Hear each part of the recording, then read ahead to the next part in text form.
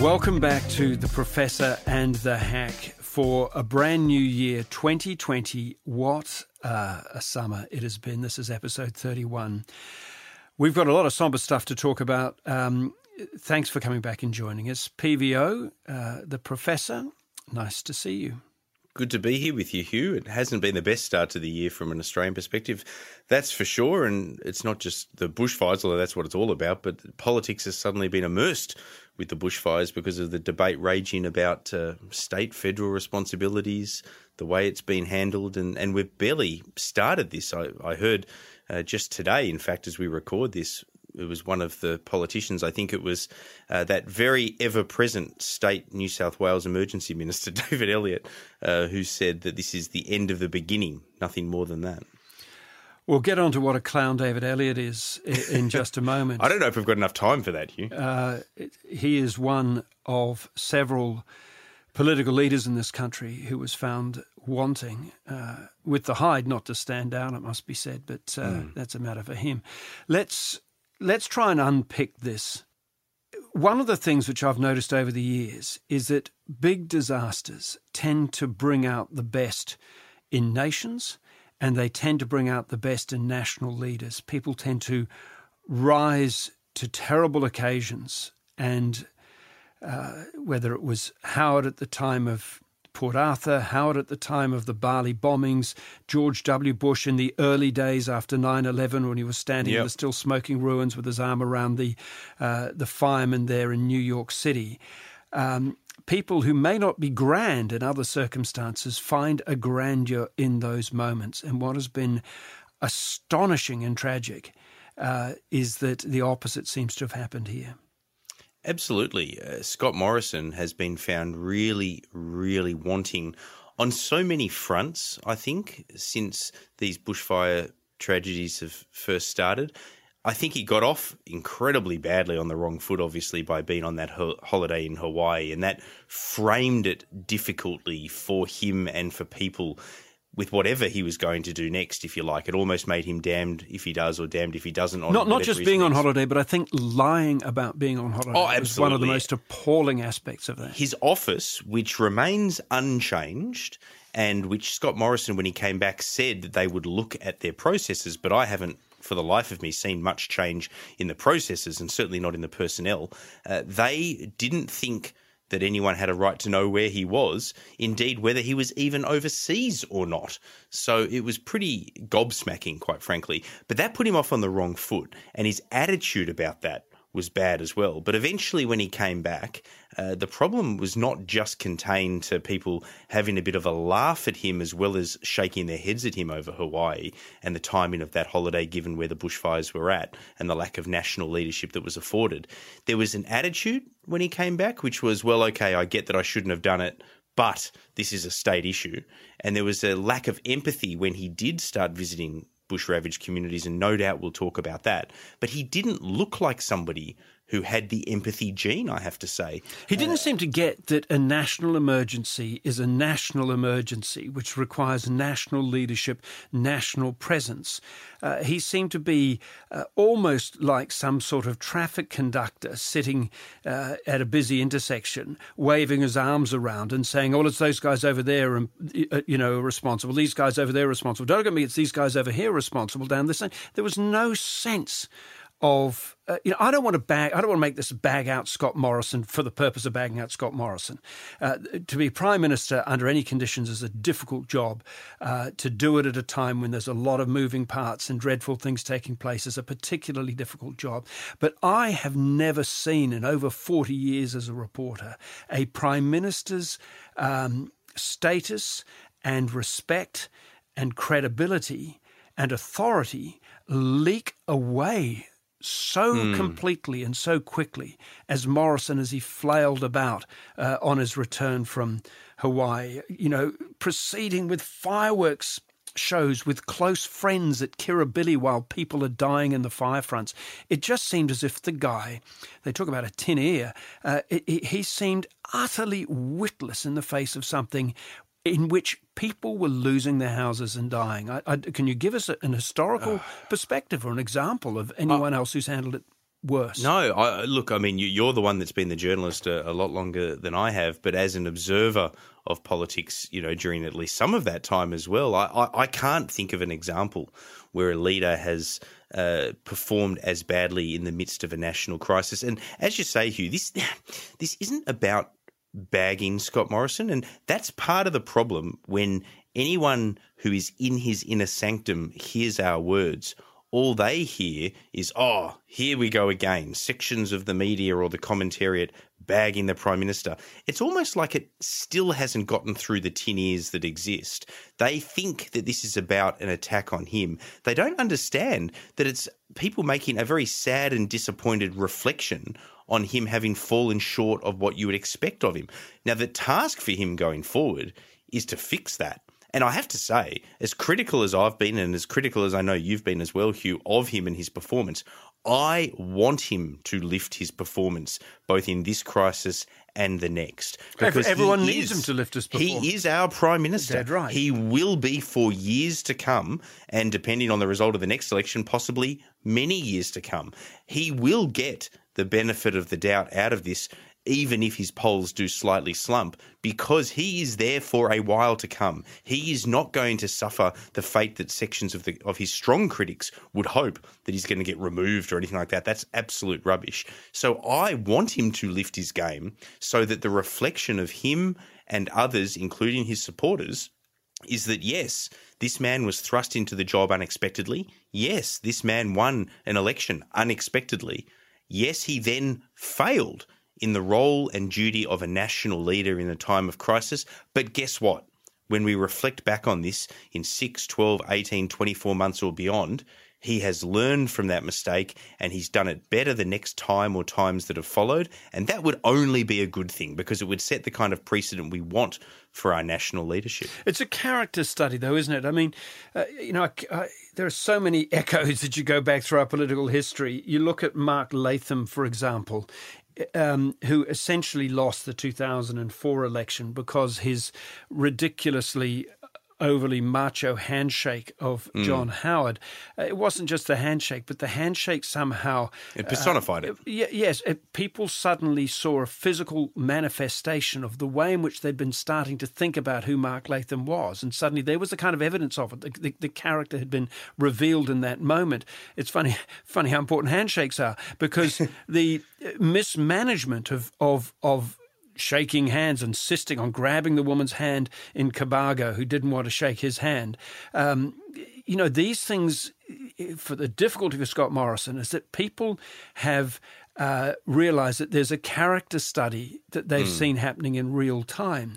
And, someone that I know and respect his opinion, had been a senior advisor to prime ministers in the past, said to me, use that old line about the wet cement, stick in wet cement, that people's perception of a political leader is a little bit like wet cement. They will shift their view according to what they've seen, but at a certain point the cement hardens and then it's rock hard for all time. And the difficulty for him is that there is a vanishingly small window available for Scott Morrison to reframe and make positive again an image of himself as a capable leader when that cement is starting to stiffen pretty quickly. Let me offer a counter view. This will almost scare the bejesus out of Team Morrison because it's me offering a prediction in his favour. And with my track record on this podcast, when it comes to predictions, they will be frightened beyond belief that I'm saying that he will get a second chance, and in the worry that that won't now happen. But here's why I think, as long as he plays his cards right from here, and that's a big if, that he will get a second chance, as opposed to someone like, for example, the Mark Latham example. He recently won an election, and I think a lot of people want their decision to entrust him with 3 years in the face of what seemed like an almost inevitable defeat for the coalition after their leadership ructions and so forth. I think people want to be vindicated in that choice. I don't think people want to have that choice invalidated so quickly by such a bad performance by Scott Morrison. That doesn't mean that people are going to forgive him easily for it. It doesn't mean that they're going to forget, and it doesn't mean that he'll be able to get away with some of what I think he's gotten away with till now, which is having such a marketing and spin focused, not answering questions, being dismissive when he does get close to answering questions. I think all of that fades from view now, and he has to step up and do the things that people expect of a leader. Show the empathy, answer the questions, be prime ministerial, not be an opposition leader who's a default prime minister because he won an unexpected victory. So yes, all of that has changed, but I think the public want to give him a second chance, even if they're much more cynical about what he does next. So that becomes a case of saying, if I'm right, Scott Morrison, you are one of the luckier ones because this mistake has happened straight after an election where voters want you to reinforce that they didn't get it wrong. But I tell you what, mate, you've got to get it right from here, or else they will quickly say, we all make mistakes. We did at the last election. Let's get rid of this guy sooner rather than later. Look, I think that's absolutely the point. At the moment, this is not it's not a politically partisan issue. We could go through this whole thing and not mention the Labor Party, and we'd really not be lacking anything. We'd be missing anything in having this conversation. And of course, he is years away from an election. You're dead right. What I think of in this, I look back to the example of John Howard again. Howard's reputation as a great Australian Prime Minister does not rest on his last two terms. After he'd seen off Latham, he basically flailed around and didn't do a great deal. Well, work choices was the one thing he tried to do, and of course it was so unpopular. Calamitous for him. The first two terms, though, were remarkable for the leadership that he showed. And if someone had said to John Howard, he'd just defeated in a landslide Paul Keating, he'd finally got his hand on the great prize that he'd been after for over a decade. And if someone had said, John Howard, I will make a prediction to you that over the next 4 years, you will lead a military intervention into East Timor, which was a subject that wasn't even of interest to the mainstream of the Labor Party. It was on the far socialist left fringe of the Labor Party that anyone cared about East Timor. And you will also bring about firearms control in Australia. In the wake of, such a core constituency from your coalition partner being so up in arms, in the midst of Hansonism, we can't forget as well. Yeah, so no one would have thought that would have happened. So the thing about Howard is that he, in those brilliant early years, and we've got to allow for the GST also as being part of that enormous legacy. Of course. Because that took courage and it took all kinds of effort and energy to get to where it was, and he nearly didn't get it. So all that stuff as well. But he adjusted to circumstances with well-calibrated, difficult decisions that made Australia a better place. This is, you might call it the Howard test, and Howard didn't flunk that test. He passed that test, and Australia was a better country for it. What, PVO, how would you define the test that now sits in front of Scott Morrison, and can he not flunk it? Well, I think he can improve his game and rise.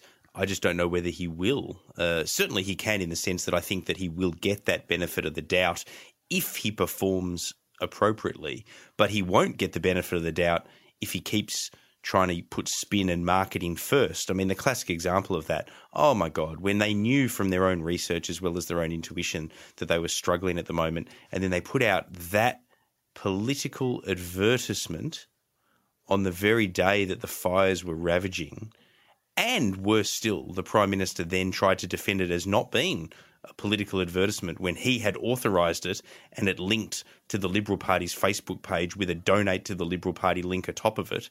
The idea that he not only had the stupidity to do that, but to then deny that it was what it was, literally trying to tell the Australian people that black is white, that attitude is what has to go, Hugh.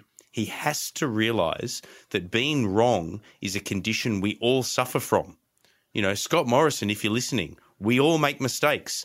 You've enjoyed pointing out mine that you were going to win the next election, and you did. Guess what? mistakes happen. It actually is a sign of strength to acknowledge mistakes and then learn from them. That was what made Howard what he was as a politician. His time in opposition in the wilderness years after he lost the leadership in 89, before he came back in 95, before his stunning run of victories from 96 onwards, what defined him as a political leader and the reason he was able to become a success in various ways, even some of his detractors begrudgingly acknowledging that, was because he learnt from his mistakes and he was willing to admit mistakes. Scott Morrison has got this functionary attitude, which is that you never admit a mistake. And I actually think he really believes it at the moment. I don't think he believes that he made a big mistake. I think he thinks it is a beat-up, the way that he's been treated. So, Hugh, in a sentence to answer that question, the first thing to recover from this that Scott Morrison has to do politically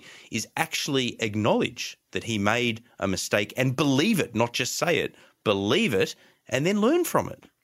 It's a character test, as we say. Let's take a quick break. We've got a lot more to talk about. Back with you in just a moment. Hi there, I'm Sandra Sully. At 10 Daily, we pride ourselves on delivering great stories about the things that matter. From the biggest news of the day, right through to what's clicking, what's hot, what's happening now. We have it all covered. 10daily.com.au.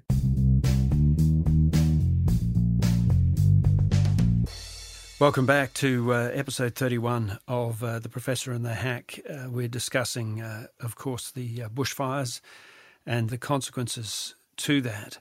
I'm intrigued. There's so much, when you look back, there's so much available material that has predicted so much of this calamity. One of the things being, of course, famously, Scott Morrison wouldn't meet Greg Mullins and those other former fire chiefs who came to him seeking meetings, saying that there was terrible warnings. And Scott Morrison was saying, well, it's okay, I speak to thee, or I can get the advice of the current chiefs. And indeed, he can get and did have the advice of the current chiefs. And I have part of that advice right in front of me. In fact, you can go and, if you're listening to this, you can go and look it up. You can Google a thing called the bnhcrc.com.au hazard notes. It's just look up Australian Seasonal Bushfire Outlook, August 2019. Australian Seasonal Bushfire Outlook. This is the formal material that was handed to the government by the bushfire experts and the fire brigades, which included on the front page a map of Australia with marked out in red areas where they in sober language call it above normal fire potential. And those red areas on those maps are precisely the bits that have burnt so calamitously over the last little while. And the warnings that were there were so clearly there in black and white, which makes all these holidays they all took such a remarkable failure. This is the part that really angers me the most. I mean, we can talk about him going to Hawaii, which was the personification of that, the holidays. We can talk about the spin, the marketing, the adverts that were inappropriate, that were political, and all the rest of it. But that's the superficial stuff that he did wrong. The deep-seated mistakes here that actually make me angry are, in no particular order, the unwillingness to listen to those ex-fire chiefs who predicted exactly what has happened and who had remedies and solutions had they been pursued to at least lighten the load of what has occurred to make it not as vicious and disastrous as it has been. The other mistake, of course, has been the long-term attitude around climate change and around the issues of how to respond, even just as a micro example, to one particular state, to the Royal Commission findings from the Black Saturday bushfires, which haven't been entirely enacted. Going hand in glove with all of that, we had Bill Shorten on the election campaign in March before the campaign itself talking about one of his policies, which went largely unnoticed at the time, was to have the purchase of a whole bunch of water bombing planes that would be important from a national perspective for future fires. That never happened because he never got elected. And the government at the time attacked the idea as being unnecessary.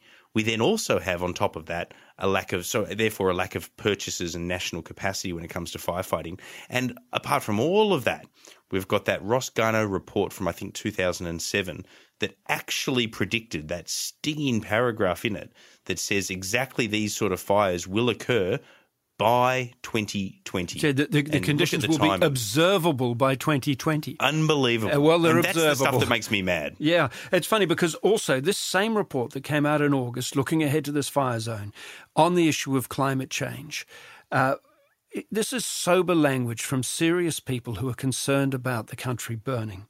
I'm going to read it to you.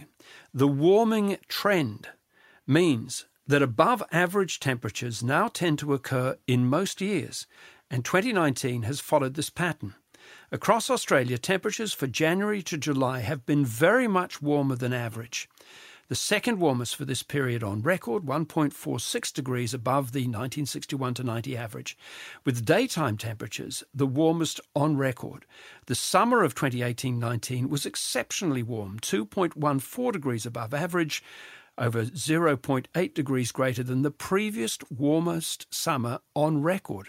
These high temperatures added to the impact of reduced rainfall and increased evaporation further dry the landscape and the vegetation. There you go. In clear language to the Prime Minister and the leadership of this country were the people who are experts in bushfires saying the warming trend is making this more dangerous. And the Deputy Prime Minister in November said raving lunatics were raising these points. And this is the problem, right?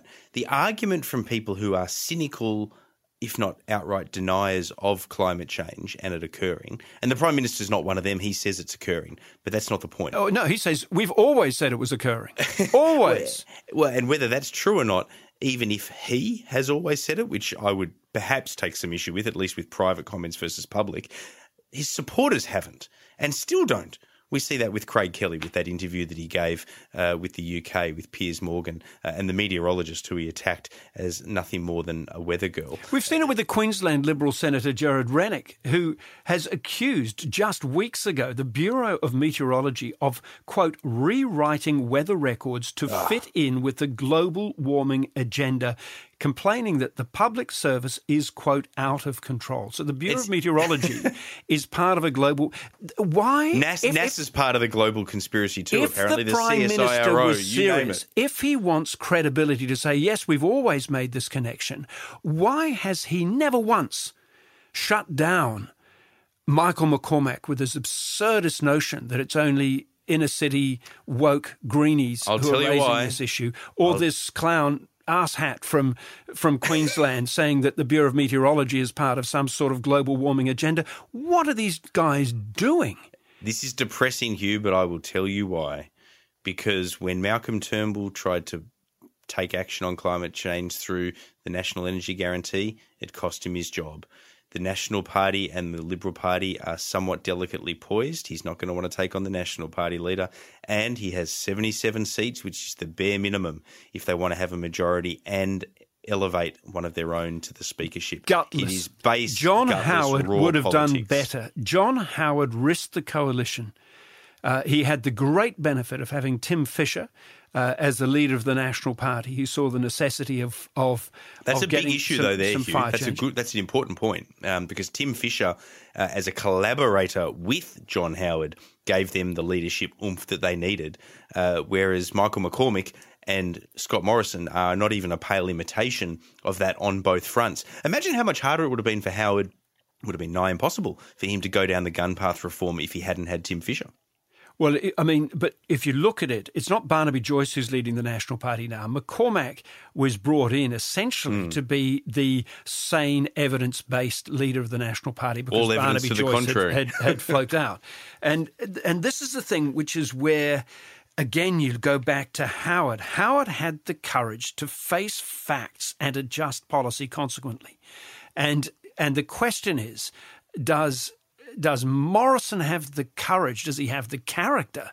Does he have the critical mass intellectually to face facts and adjust the nation's direction as a consequence? He's a marketing guy.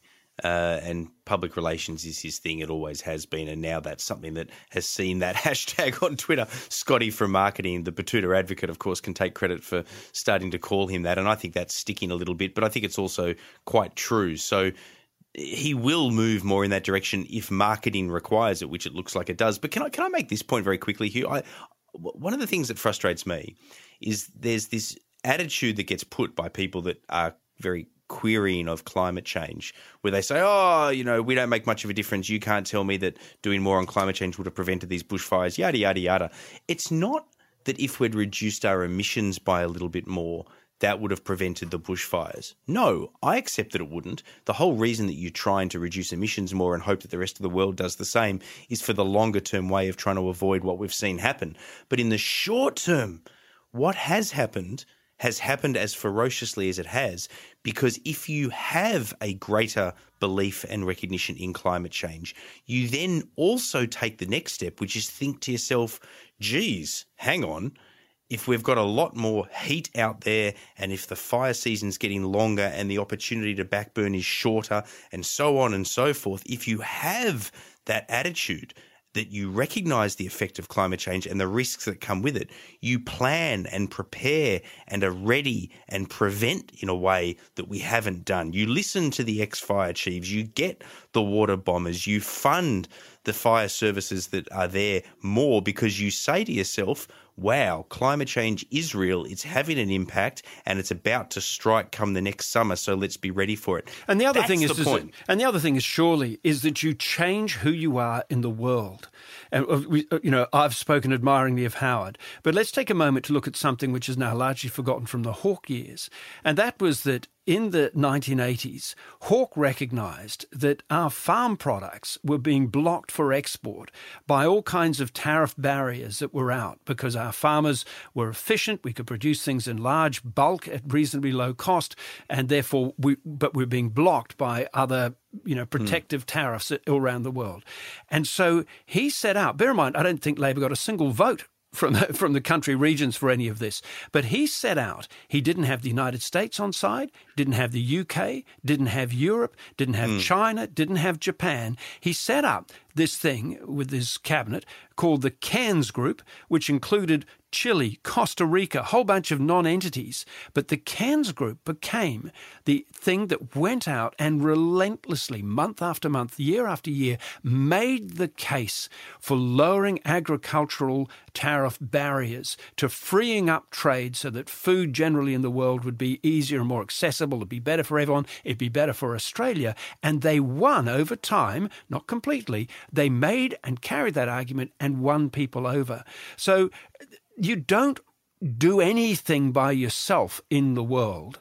It is surely past time for us to stop being basically coal salesmen, using accounting tricks with Kyoto carry forwards and all this sort of stuff on emissions and so on, and actually get real with this so that we're in a position to make a proper argument about the very fundamental driving force behind these bushfires and other calamitous events, and that is that the globe is warming.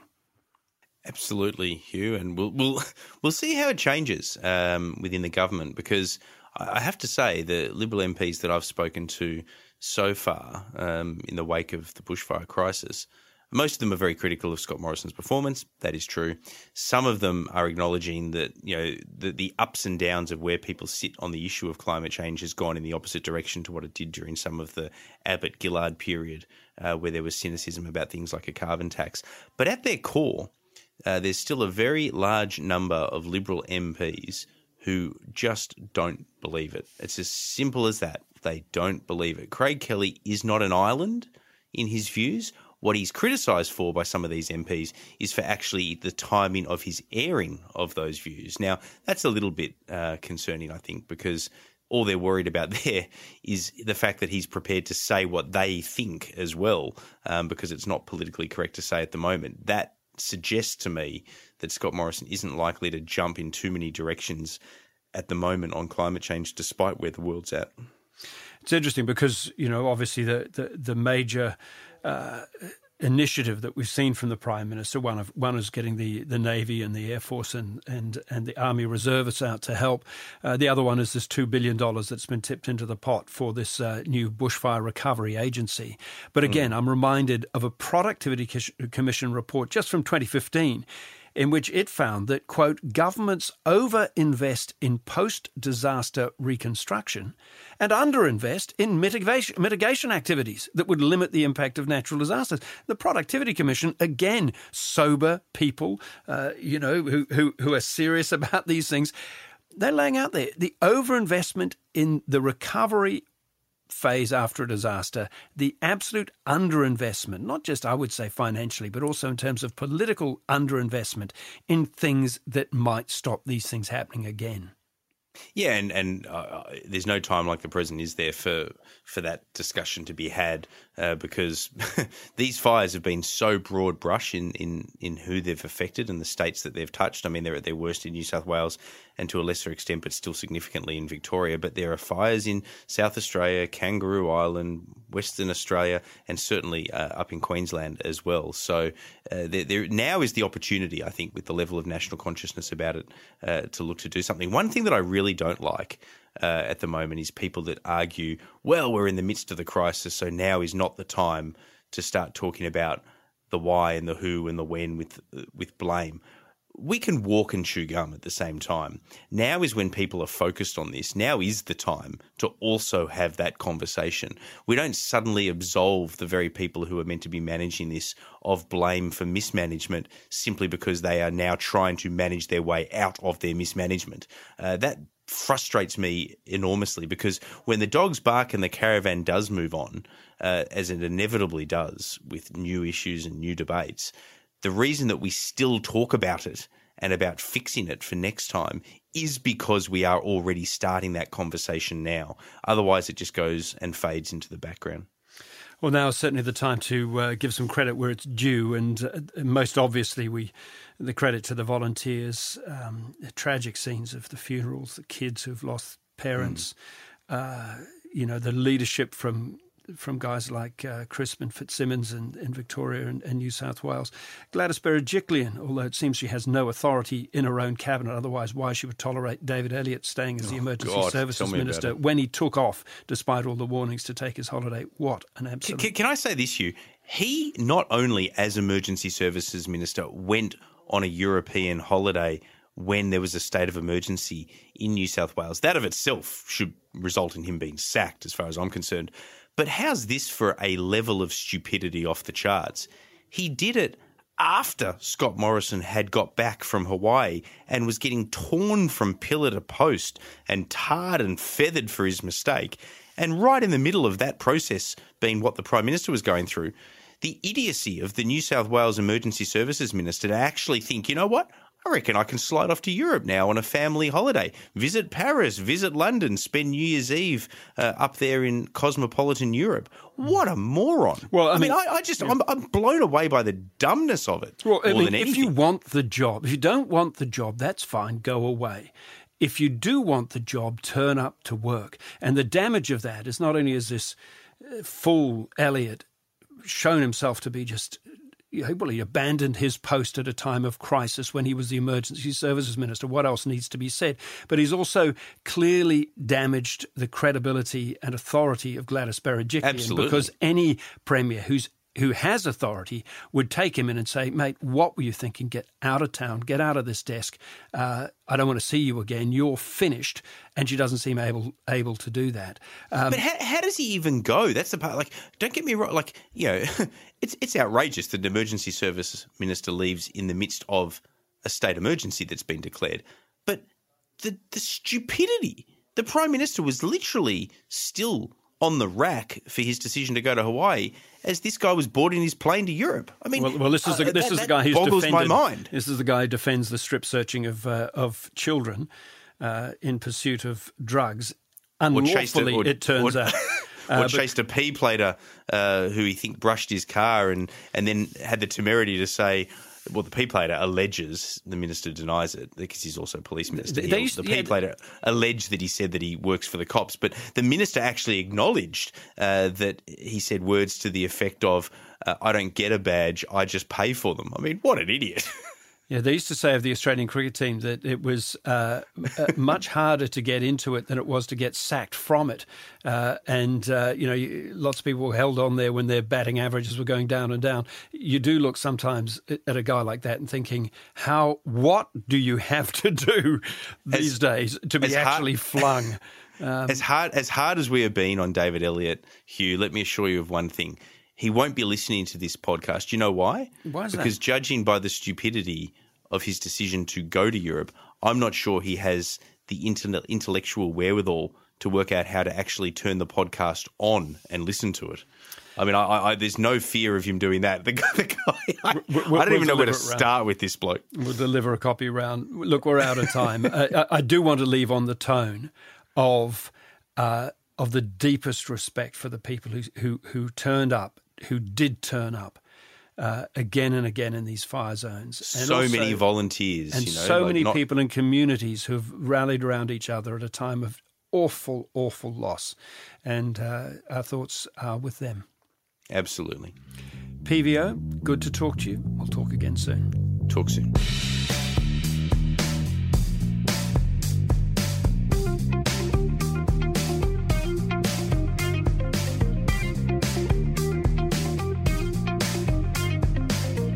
You have been listening to a 10 News First podcast for 10 Speaks.